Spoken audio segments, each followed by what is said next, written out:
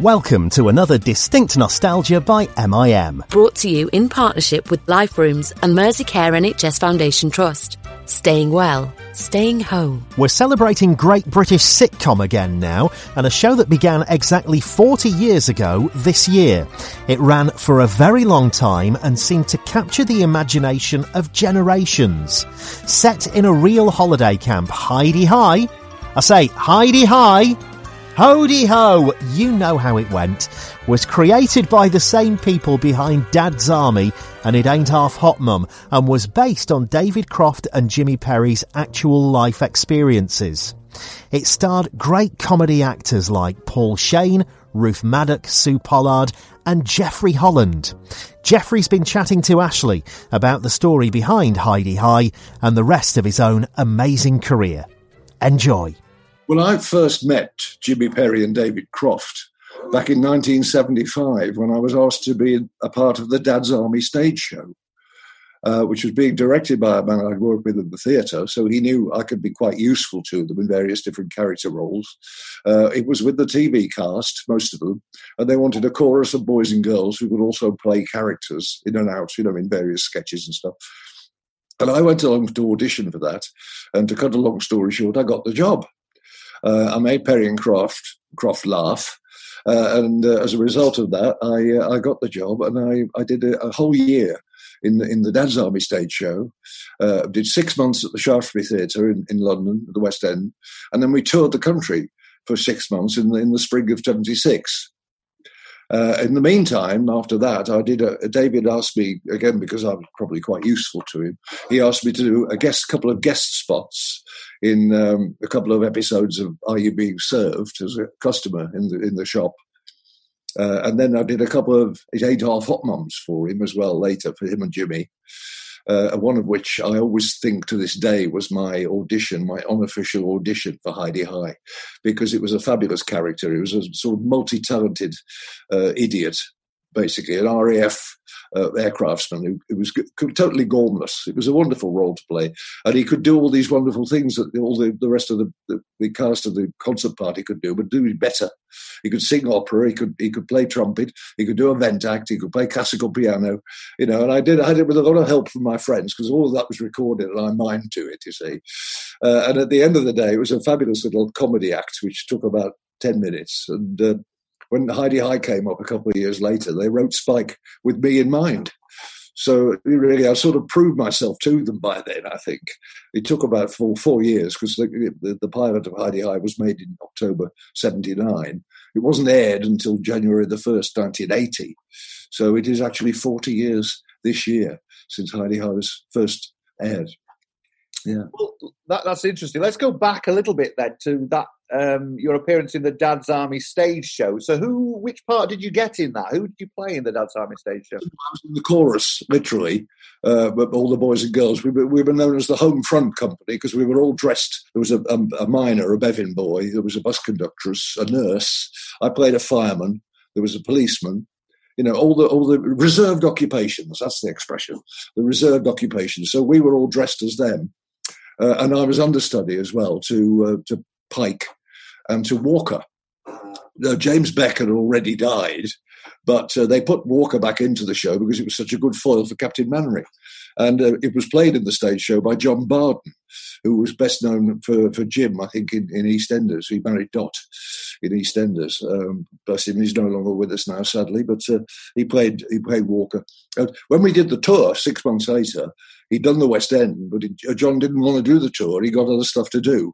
He'd had enough, so he pulled out. And then Jimmy Perry rang me at home one day and said, John's not doing it. And as I'd learned it and was covering it anyway, he said, would I like to take over as Private Walker? Would I? I was absolutely over the moon. And when I did my first outing with it, and standing there with Captain Mannering, my rifle, and Captain Mannering's platoon, and the curtain went up with that massive round of applause every night. We're all standing there, Mannering's at the salute, and we're all there with our guns behind him, behind a Union Jack, The tears were running down my face. It was just so moving because I was one of Captain Mannering's platoon. It was just a fantastic feeling. And I had the most wonderful time doing that. But a difficult thing to do as well, I would presume you were quite nervous about it because people have an impression of the character on telly, don't they? And of course, he was no longer with us. Yes, but Jimmy was convinced that I could pull it off. He said, because, I don't know, he said, you've got the right sort of warmth, he said, that Jimmy Beck had. So that's why we'd like you to do it. So it was very nice to hear.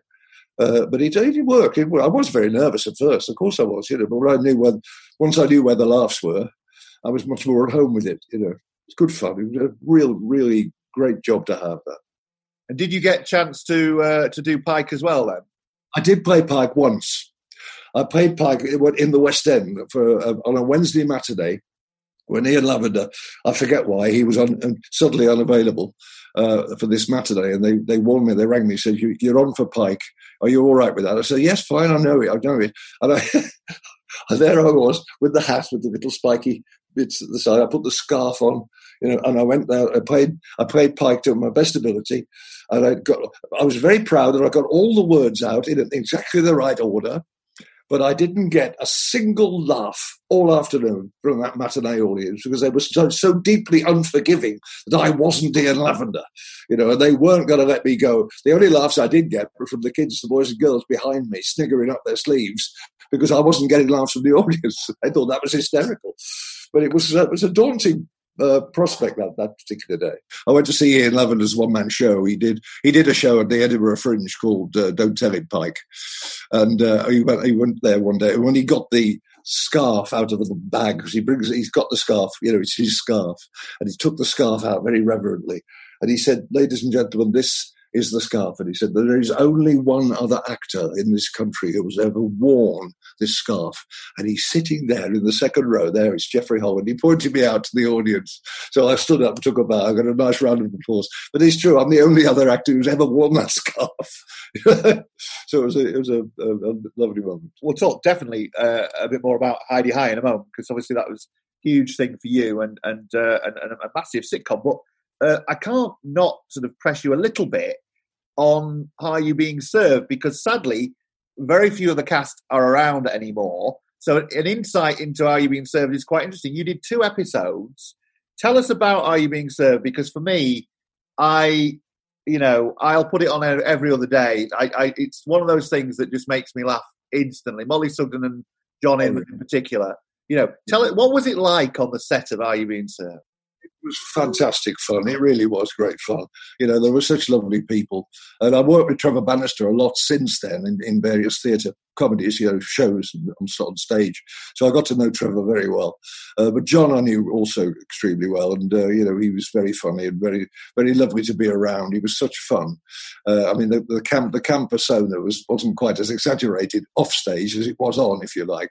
But it was a lovely fellow, very, very, and so was Molly. She was a lovely lady. It was very, very, very, very nice indeed to be asked to do an iconic show like that for me, because I never expected to be able to get on and do it. 2 very different characters in 2 very different episodes. I played a hippie in the first time I did it, because young Mr. Grace wanted to bring the shop up to date. So he tried to dress all the staff as hippies because he thought that was the modern thing to do. And I walked on in this huge afro wig, and a big moustache and beads and a caftan that reached the floor. I was all Peace Man and all that. And Frank Thornton was dressed exactly like me as Captain Peacock in the same sort of caftan and big afro wig. It was ridiculous fun. It was huge fun. But in the second episode I did, it was a couple of years later, and Alfie Bass was in as the senior salesman. He took over from Arthur Bruff, who sadly passed away. Mr. Granger, who died. Yeah, yes, that's. I think he. I mean, it's really sad because when I look back, I think he was a fantastic character, Mr. Granger. Well, really, yeah. He used to run theatres, in these younger days. He ran a repertory theatre for a long, long time, so he was really very, very experienced at what he did. But Alfie Bass came in to take over. He was a completely different kettle of fish altogether. And I was dressed in a blazer. My character was called the Blazer, because they didn't have a name for me, but I came in to buy a blazer, and they talked me into buying a sports coat instead, and a Malacca walking cane, and it was very, very funny. But I spent the whole week in rehearsal trying to avoid Alfie Bass because he kept goosing me. I don't know what was the matter with the man, I really don't, but he just kept squeezing my bum all the time. And I said, get off, you know. But it was just one of those things. But it was such fun. It was very different to the other episode I did. That's for sure. But they were iconic, really iconic characters. And they were all done. Presumably, they were all done in front of a studio audience, weren't they? Is that right? Yeah. With live laughter from David Croft. Never, ever, ever used canned laughter. He wouldn't. If you had to do a retake, you got the retake, and the audience would happily laugh again at the same funny thing, and laugh even louder if you wanted them to. But David never had to use canned laughter.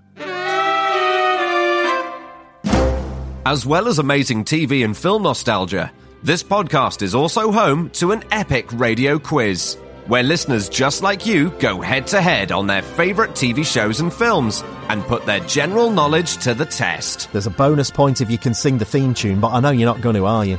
Skippy, Skippy, Skippy the bush kangaroo is all I can remember now. Yeah, well, that earns you a point. Yeah, I'll go for that. The 5th season of the Distinct Nostalgia Mind of the Month quiz is almost here, and it needs you. Prisoner Cell Block. Cell Block B. Prisoner Cell Block H. Simply choose your favourite TV show or film and get in touch at distinctnostalgia.com. Have a go at 3 British films. Just have a guess. Oh, Whistle Down the Wind, Carry On Up the Khyber. No, this is rubbish. I'm sorry. No, I don't know. They're not bad attempts, actually. And the 2 leading minds from across the month compete head-to-head in the final for a coveted Distinct Nostalgia mug. It's almost like a trophy. The Mind of the Month quiz. What kind of programme was The Smoking Room? Oh, I've never heard of it. I don't know if I can accept that. Coming this autumn. That's another cracker, isn't it? They always are. Only here. Hello and welcome to The Likely Dads, a new series that looks at parenting from the paternal perspective. I'm always wary of people who plan kids. If your life's that structured, stay away from me. We're not going to get on. A brand new show from the team behind Distinct Nostalgia. I'm Tim Vincent, and each week I'll be joined by my fellow Likely Dads, Mick Ferry and Russell Kane, as well as a series of special guests to discuss different aspects of fatherhood. When a man has an urge to have a child, it's not spoken about much. Women sort of own this area. It was sort of hoping it was going to be like the old films I watched, where I'd just have a pipe and I'd be in a study. You just go, you're going to see your father now for 10 minutes. Hello, children, what have you been up to today? I'm not interested. All right, off to bed. An MIM production for BBC Radio 4. We hope you'll join us and subscribe to The Likely Dads on BBC Sounds. 3 men, 1 sketch show. Not enough time. What are you doing? I'm just recording our new promo for Distinct Comedy. What's with the voice? I just wanted to make it all big and exciting. Build up the tension. Build the tension for what? For listening. It's a sketch show, not a blockbuster film. You just need to say something like, hey, we're the imaginary people. Listen to our sketch show on Distinct Comedy. You might like it, if you're into that kind of thing. Huh? Oh, yeah. Yeah, that's all right, actually. Oh, well, you better be quick before the time runs out. The Imaginary People. Every Monday on Distinct Comedy. Listen wherever you get your podcasts and at distinctnostalgia.com.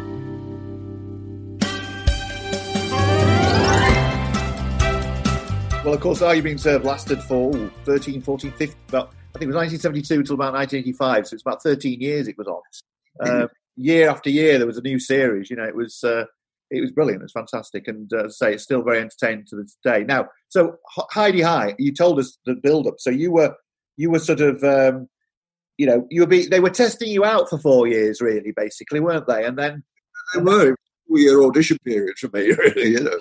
And so, tell us a bit about actual Heidi High. When did you know about that, and how did they, how did you get that part specifically? I mean, were there other people up for it at that point or not? I said they wrote Spike really with me in mind. And then back in May, I think it was around about May, I've still got the piece of paper that I wrote it down when Jimmy Perry himself rang me up and said, we're doing this new sitcom about a holiday camp in the set in the 50s. And we'd like you to play a character we've written called Spike Dixon, who is, the aspiring young camp comedian who's not very talented, but he's full of enthusiasm, basically based on Jimmy Perry himself from his days in the Butlins holiday camps when he was a student at RADA. He used to go in the summer holidays and be a redcoat. So basically, it was all the stuff, because they only wrote about what they knew about, you see. Jimmy was in the Home Guard. He was the 15-year-old in the Home Guard before he was called up. Then he went to Burma and ran a concert party in the Burmese jungle. So again, there's Adolf Hitler. David was out in Burma serving in the army, although they never met at that time. And then later on, David used to produce plays at Butlins holiday camps when they were doing that kind of thing in the 50s. So they both knew all these characters. They were based on people they'd met and worked with. There was the children's entertainer who was a drunk who hated kids. He couldn't stand kids, but he stuck with them. And there was the ballroom dancing champions who hadn't won a cup since 1943. They were so it's the only place, because basically all those entertainment staff were failures in their own field. Really, even Ted Bovis, camp comic, he was king of the hill in the holiday camp. But out of season, he was demonstrating potato peelers in the Ideal Home exhibition. Things like that. Gladys Pugh, useless ex-tennis player, but organised in Chief Yellowcoat. Loved all the pomp of being Chief Yellowcoat. And then, of course, Geoffrey Fairbrother, the lovely Simon Cadell, came along as a university professor trying to do the job of a holiday camp entertainment manager. And it was all the camaraderie between the characters who would never normally have met in real life. It was like the Dad's Army Home Guard men, They would never have socialised in real life had it not been for them under the common umbrella of the Home Guard. And that is where characters who never meet, that's where the comedy is, when they interact. And that was how clever they were. They didn't write jokes, they wrote situations. And that's what it was with Heidi High, all those wonderful characters. And were you all familiar with each other beforehand? The only person I think I knew from beforehand was Barry Howard, who played Barry Stewart Hargreaves, the ballroom dancer. I'd worked with him in the theatre, and I knew he was John Inman's ex-partner, because he and John Inman were the most famous and the most brilliant ugly sisters in the pantomime world throughout the 70s. They were known for it. They were the best ugly sisters ever at that time. And then, of course, when John became famous in Are You Being Served, before Heidi High started, Barry was sort of left out on a limb a bit because John was required to play Dame on his own when he became famous from the programme, and Barry had to play ugly sister with various other people. And of course, when Barry's opportunity in Heidi High came up, he was back on form again, But it was. So he was the only person that you knew of. I'd met Simon Cadell before, because he'd worked with my first wife, my ex-wife, in the theatre at Coventry when I was doing my rep days there. That's where I met her, and then he worked with her. So I'd met him before, but we'd never worked together before. We'll be back after a quick break. You still loading them and heating them up with all your single shit you've been dropping. You feel me? Loading them up on. It only takes structure. And just paying attention to the climate of the game. Yeah. Know what I mean? So do your homies got a role in your little, Yeah, we all artists over here, man. I'm trying to get them on there. Look, we all artists, man. You feel me? We gonna have this like, bro, me and my man Kai, we be like, I don't know, we play with this shit right now. I ain't gonna lie, we play with this shit right now for I ain't gonna lie. Don't play with it. No. Take that shit serious. We'll talk a bit in a moment about how the series evolved and the characters evolved, because I talked to Sue about this, and she was saying how a sort of character evolved in a way, and in a way sort of was they built on certain Sueisms, as it were, as it went along. But the great thing about Heidi High was the authenticity in terms of the costumes, the location, the fact that it was filmed in an actual old holiday camp and all the rest of it. I mean, that must have been brilliant to be able to, because, lots of comedies and things and TV programs are set in, studios and all that kind of thing. But actually to be there in what was or had been a holiday camp, that must be quite special. Well, it was special because it was one of Warner's holiday camps. It's no longer there now. They bulldozed it years ago and built a housing estate on where it stood. But we have it on film, and it was one of Warner's holiday camps, and we used to move in at the end of September when their summer season had finished. And we used to dress it up and make it look funny. It was like an open prison. It was terrible, terrible place. In fact, it had been, I'm told, back during the early years, during the war, it had been an Italian prisoner of war camp, detainment camp. And that was, again, part of the fun for David Croft, because he loved all that kind of thing. But we were in those rows of chalets that were genuinely tiny, little, pokey, dirty, smelly little rooms. But people still wouldn't have a wonderful holiday there. I took my son when he was 11 to the camp, when the season was still on once, years ago. And the people were in that pool having a time of their lives, It's just a wonderful British thing to do, a holiday camp holiday in those days. But, it was lovely. But we used to dress it up and make it look good. As I say, it looked like an open prison otherwise. I think the other thing that Hi-de-Hi managed to tap into at the end of the 70s, early 80s was, if I remember right, I was only a little boy at the time, but there started to be a renewed fascination with the 50s. Happy Days was on the TV. That was all about the 50s. Everyone was into the 50s again, weren't they? It was everyone felt nostalgic for the 1950s, didn't they, at that point? Yes, we were set basically for our first 4 years, 4 series in 1959. Because people were still, at the time, used to queuing for everything, and they had 2 sessions for dinner, 2 sessions for lunch in that great big dining hall. And it was still just after the war, but the way people still lived their lives. And they were quite happy with that. We moved on to the next year. We moved on to 1960, when Simon Cadell decided to leave. He decided he had enough to go on to Pastures New, various other different things. And he said his goodbyes, and he left us.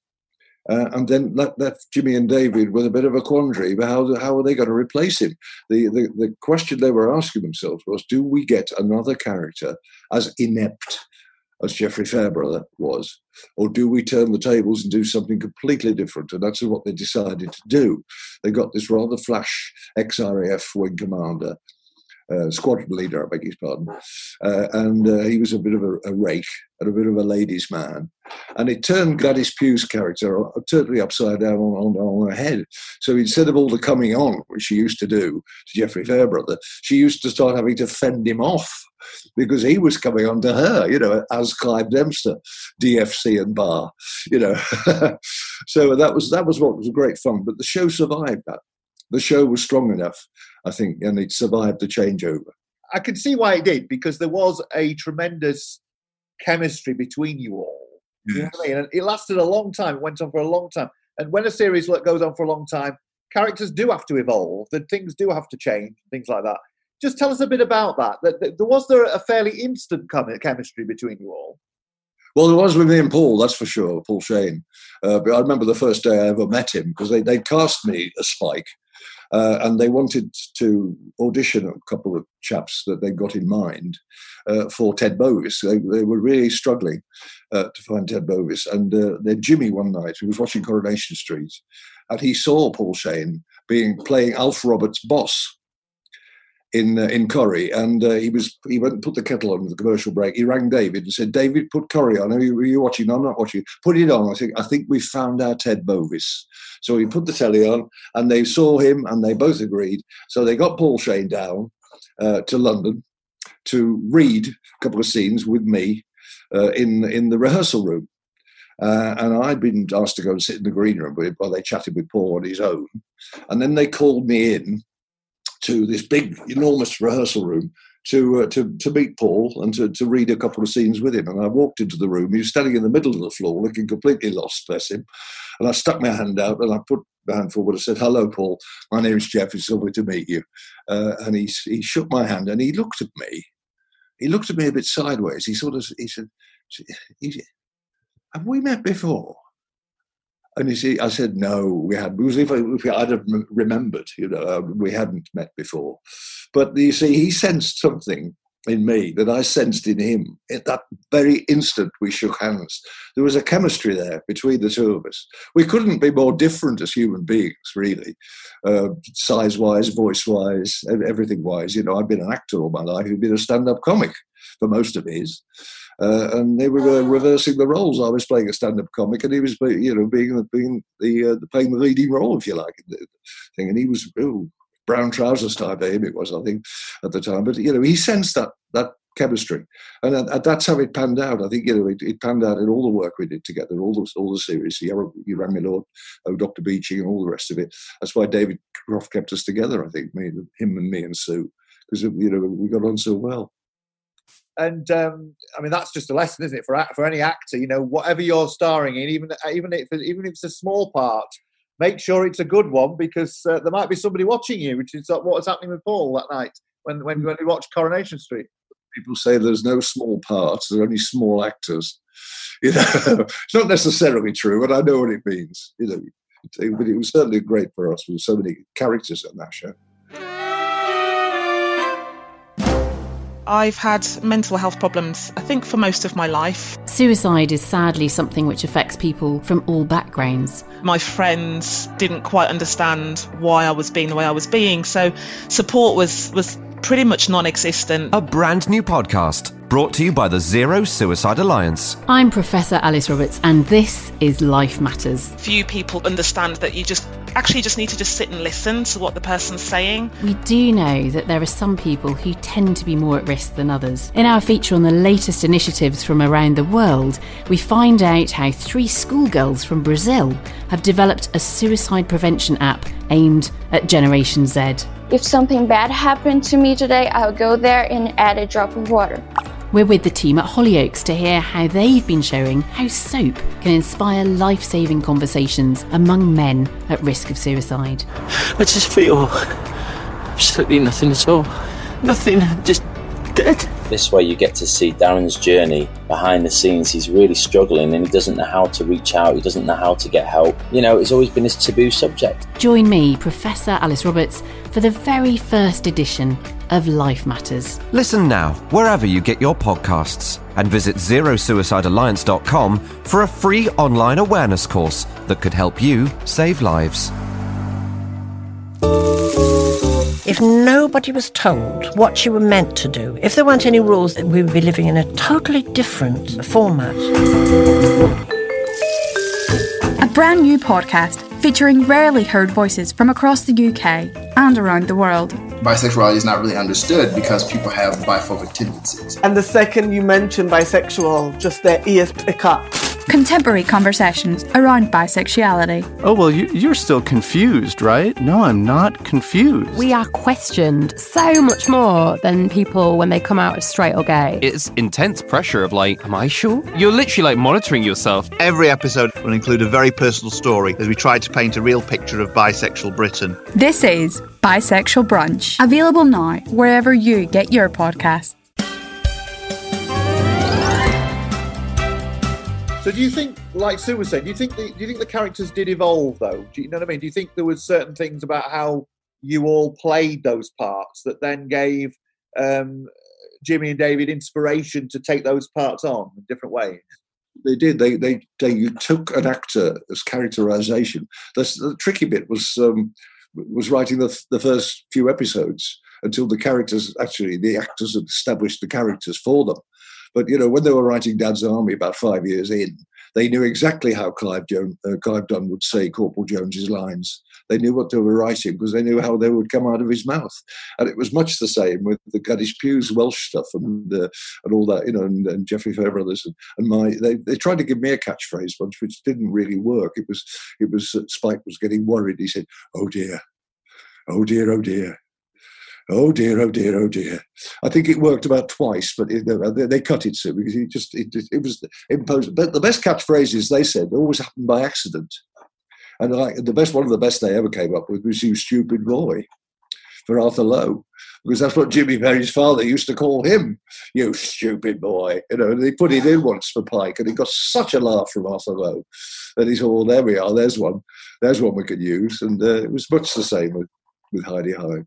Of course, sometimes catchphrases don't actually exist, do they? They just become a figment of people's sort of interpretation of things. So I interviewed Thelma Barlow about playing Mavis, and everyone thinks of her as this character who always says, "I don't really know," or whatever it is. And actually, that was Les Dennis's creation.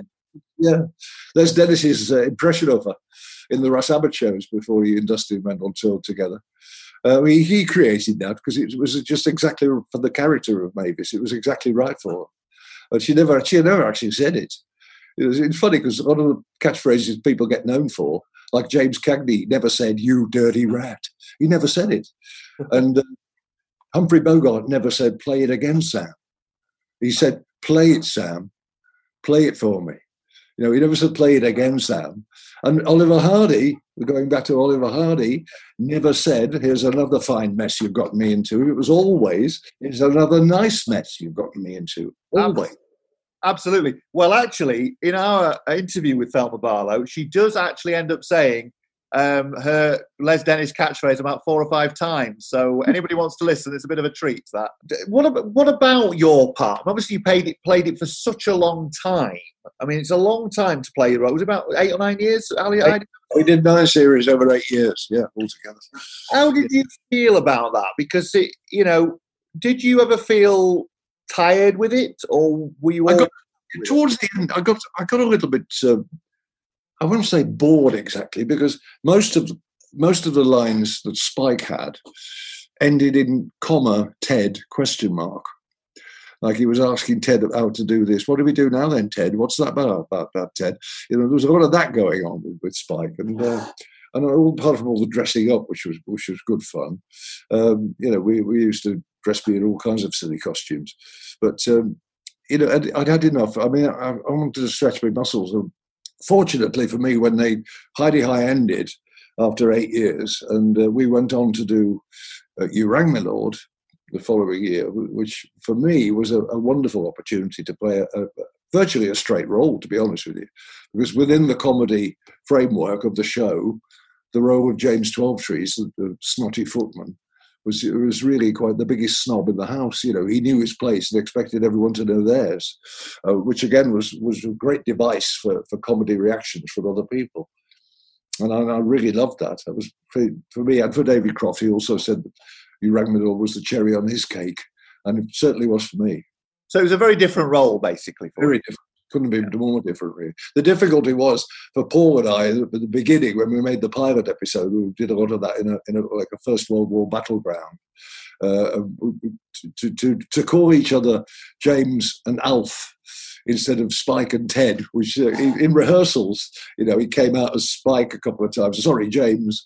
And it was automatic because we'd been doing it for 8 years. Then we had to change over, but it was great fun, great show. That. And how do you think the audience reacted to it? Because they got so used to you all as an ensemble cast in Heidi High, and there you were with You Rang Me Lords playing different parts and things. How do they think they? It went down really well. I think the audience were happy to see us. I mean, they got Sue and me and Paul from Heidi High. They've got Michael and Donald, who were the officers from It Ain't Half Hot Mom, playing the toffs.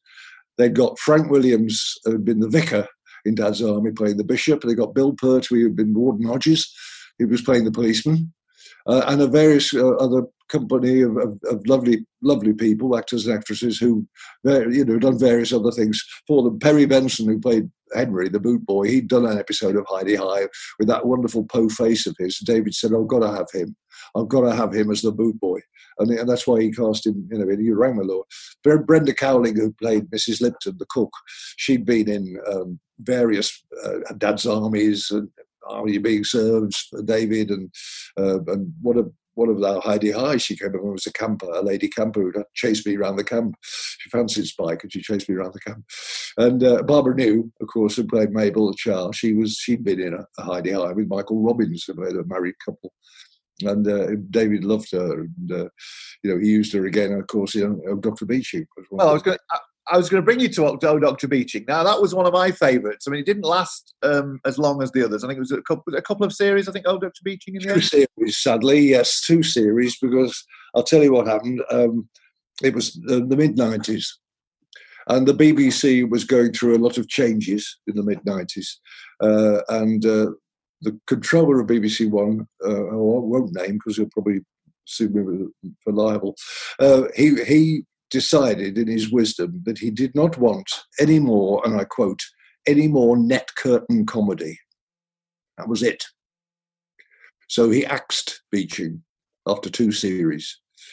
We were furious. We were upset, obviously, that we weren't going to be doing any more, but we were also upset that there was so much more mileage we could have got out of that programme, because the characters, again, were a wonderful relationship between me and May, Paul Shane's wife, May Skinner, who was madly in love with her. And, there's all kinds of plots we could have got out of that. But, BBC had turned over. It was looking at things for younger people. It was the days of Men Behaving Badly when that came in. It was a different style of comedy aimed at a different audience.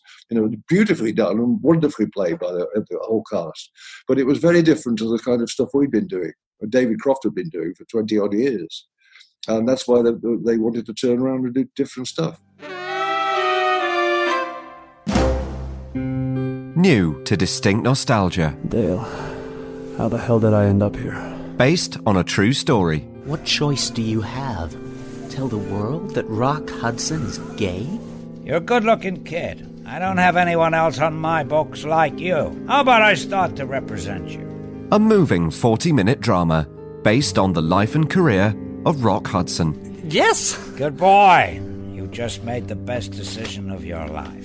Written by Tim Fountain and starring Michael Xavier and Betty Bourne. Rock! Rock? Strong, masculine. Rock Fitzgerald? Not Fitzgerald. Sounds Irish. Nebraska, Washington, Hudson. Hudson. What about Rock Hudson? Get your coat on. I'm going to introduce Rock Hudson to Hollywood. Listen here on the Distinct Nostalgia podcast, or go to distinctnostalgia.com. We got to do something about your voice, kid. We're going to snap your vocal cords. What? Louder. Louder! Rock. Winner of the BBC's first ever online audio drama award. Look, Dale, I'm dying of this godforsaken disease, and pretty soon thousands, maybe millions, will die the same way.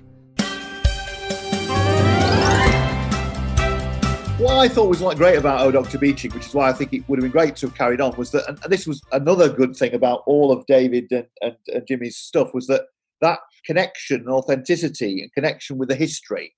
Yeah. This is a period, Dr. Beeching, and I did a documentary on it for Radio 4, which Michael Patillo presented, and there's nothing Michael Patillo doesn't know about railways, I can tell you. That's right. I love his shows. I love the shows.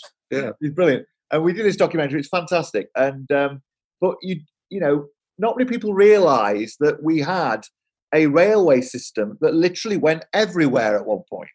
You know what I mean? There were little lines to everywhere, and every railway station had shops or people selling things, and it had some character to it and all the rest of it. It was a completely different world, and I just thought there was something special about it. And also, I suppose, as a little, the little boy in me is always fascinated with trains and railway stations and things like that.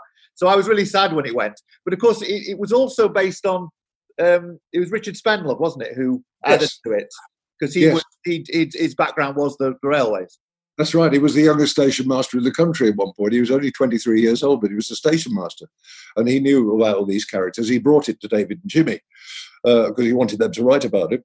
David said yes, but Jimmy said no, because Jimmy didn't know anything about the railways. He didn't care for the railways, but Jimmy didn't want to write about anything he didn't know about. So he backed off, shook hands, and Richard Spenlove and David, they did it together, although Richard didn't write much of the script. We had a team of writers that we brought in to help out, But that's how it started. Yeah, and I just thought it had a little bit of magic around it, really, of an old. It was painting a world of Britain that people have forgotten, but did exist for a long time. We all, people often moan about the railways today. There's the delays, cancellations, all the rest of it. But at one point, literally the whole of Britain was connected by train. It's amazing. Yeah. The irony of that series is that the Severn Valley Railway, where we filmed it, on an Arley station, our Hatley station was a station called Arley near Kidderminster in Worcestershire. That was a branch line that was actually cut and closed by Dr. Beeching in 1963. Now it's been taken over as a privately run railway, and it's doing very well, thank you. You know, they're very busy all the time there. It's wonderful. That's the irony of the whole thing. Yeah, it is. It is indeed that Dr. Beeching. I don't know. So looking back then, I mean, I know you've done lots of other things as well, but that period of, you know, Hi-de-Hi, You Rang Me Lord, Dr. Beeching, that period in which you were in David and Jimmy's sort of clutches, as it were, yes. Presumably, in a way, and I ask everyone this question in most of these interviews, it's become a bit of a cliche, really. Did it change your life? Well, it got me on the map, yes. I mean, people say, people still say Hi-de-Hi to me if they recognise me. They usually say, Hi-de-Hi, I bet you get fed up with that, don't you? And I usually stop them in their tracks because I say, no, never. Because they only say it because they love the show. And they're remembering it with great affection and love and warmth, and I think that's wonderful. I'm very proud to have been a part of all those things, particularly Hi-de-Hi, because Hi-de-Hi put me on the map. You know, nobody knew who Geoffrey Holm was until that came along. And the rest, as they say, is history. And do you all still keep in touch? All of those of you who are still around, do you still keep in touch? I've just done literally pantomime with Sue last Christmas in Wolverhampton, the wonderful Grand Theatre there. But Sue and I are on the phone all the time, you know, during the week. We talk a lot together. And she can talk. She can talk. She can talk. She talks for England. Yeah. And one of the Webb twins is a close friend as well, David Webb, one of the boys. We talk together a lot. Nikki Kelly, who played Sylvia, the Yellowcoat, she lives around the corner from me. And so, you know, we see a bit of her. But yes, we all keep in touch. But those of us that are still alive. Sue calls us the undead. The undead cast. Well, she's still very active, isn't she? She's busy all the time, you know. Yeah, she is. And so your career now, obviously you've got the Laurel and Hardy side of things that's your passion, isn't it? It is. Your passion project. Are you doing any other things at the moment, or is that the main focus? I'm not, because the whole of the theatre business right now is closed down. You know, until such times as we can safely sit people in theatres again. When that's going to be, nobody really knows. But I've still got Mr. Laurel, and I'm happy to trot that out whenever anybody wants it. You know, that's my little pension, if you like. It's not a huge earner for me because I play small venues with it, you know. But it's nice to have it there, and it's nice to be able to put my hand out and say, look, I've got to play if you want it, you know. But I do other stuff. I did after pantomime ended before lockdown started. I was still in Wolverhampton. I just played the headmaster in the production of the History Boys, Alan Bennett's History Boys, which was great fun to do that. Wonderful cast of people in that. So that was lovely. But yeah, we're talking about stuff for next year, 21. And although I've done Mr. Laurel at the Edinburgh Fringe 3 times now, 2014, 2015 and 2018. I'd like to go back with it next year, but provided they do a Fringe. I hope they will by next year. They should be all right by 2021, August. And I want to do it next year because it'll be 100 years next year since Oliver and Stanley first met and worked together. They made their very first film, The Lucky Dog, in 1921. So in 2021, it'll be their 100th. So I want to make a thing of that and use it. And feature it, and that's when I hope to go back to Edinburgh next year. So I'm talking about a couple of things before that, if they come off, but nothing concrete at the moment because it's early days. That'd be good. So you played the headmaster? Yeah, I got to say the F word legitimately quite a lot. Yes, when he has a go at Richard Griffith's character. That's right. Yeah, exactly. Several times actually throughout the play. Yeah, exactly. Well, fantastic. That's great. People didn't expect that to come out of my mouth, you know. Well, Geoffrey, it's been lovely to talk to you, to hear all about your career, and it's great that you're still going strong with your portrayal of Stan Laurel on the stage, and we all, I'm sure all of us who's listening, would love to come and see that. So pray we get out of this period at some point soon. Otherwise, you'll have to do a Zoom version. There's a thought. Well, thank you very much indeed for talking to us. Pleasure, Ashley. Distinct Nostalgia is produced by MIM, and there are loads more excellent shows to listen to on our website. Danny Rogers recalls growing up with 321's Dusty Bin.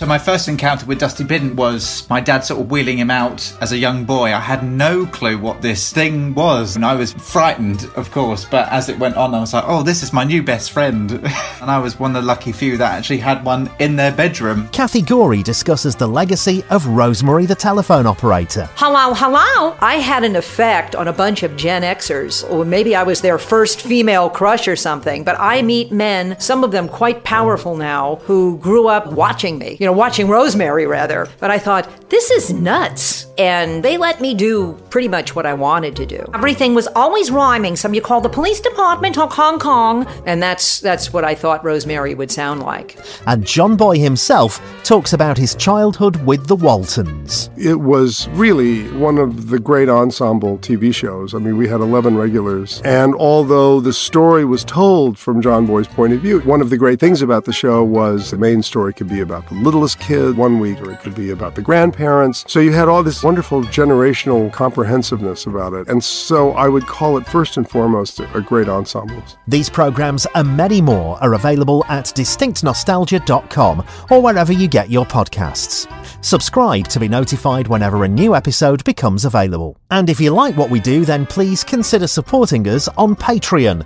Every penny helps us to make even more amazing content just for you. Go to distinctnostalgia.com and click on the donate button. Thank you for listening, and bye for now. Distinct Nostalgia is brought to you in partnership with Life Rooms and Merseycare NHS Foundation Trust. We've lots of activities for you to do at home at liferooms.org. Staying well, staying home.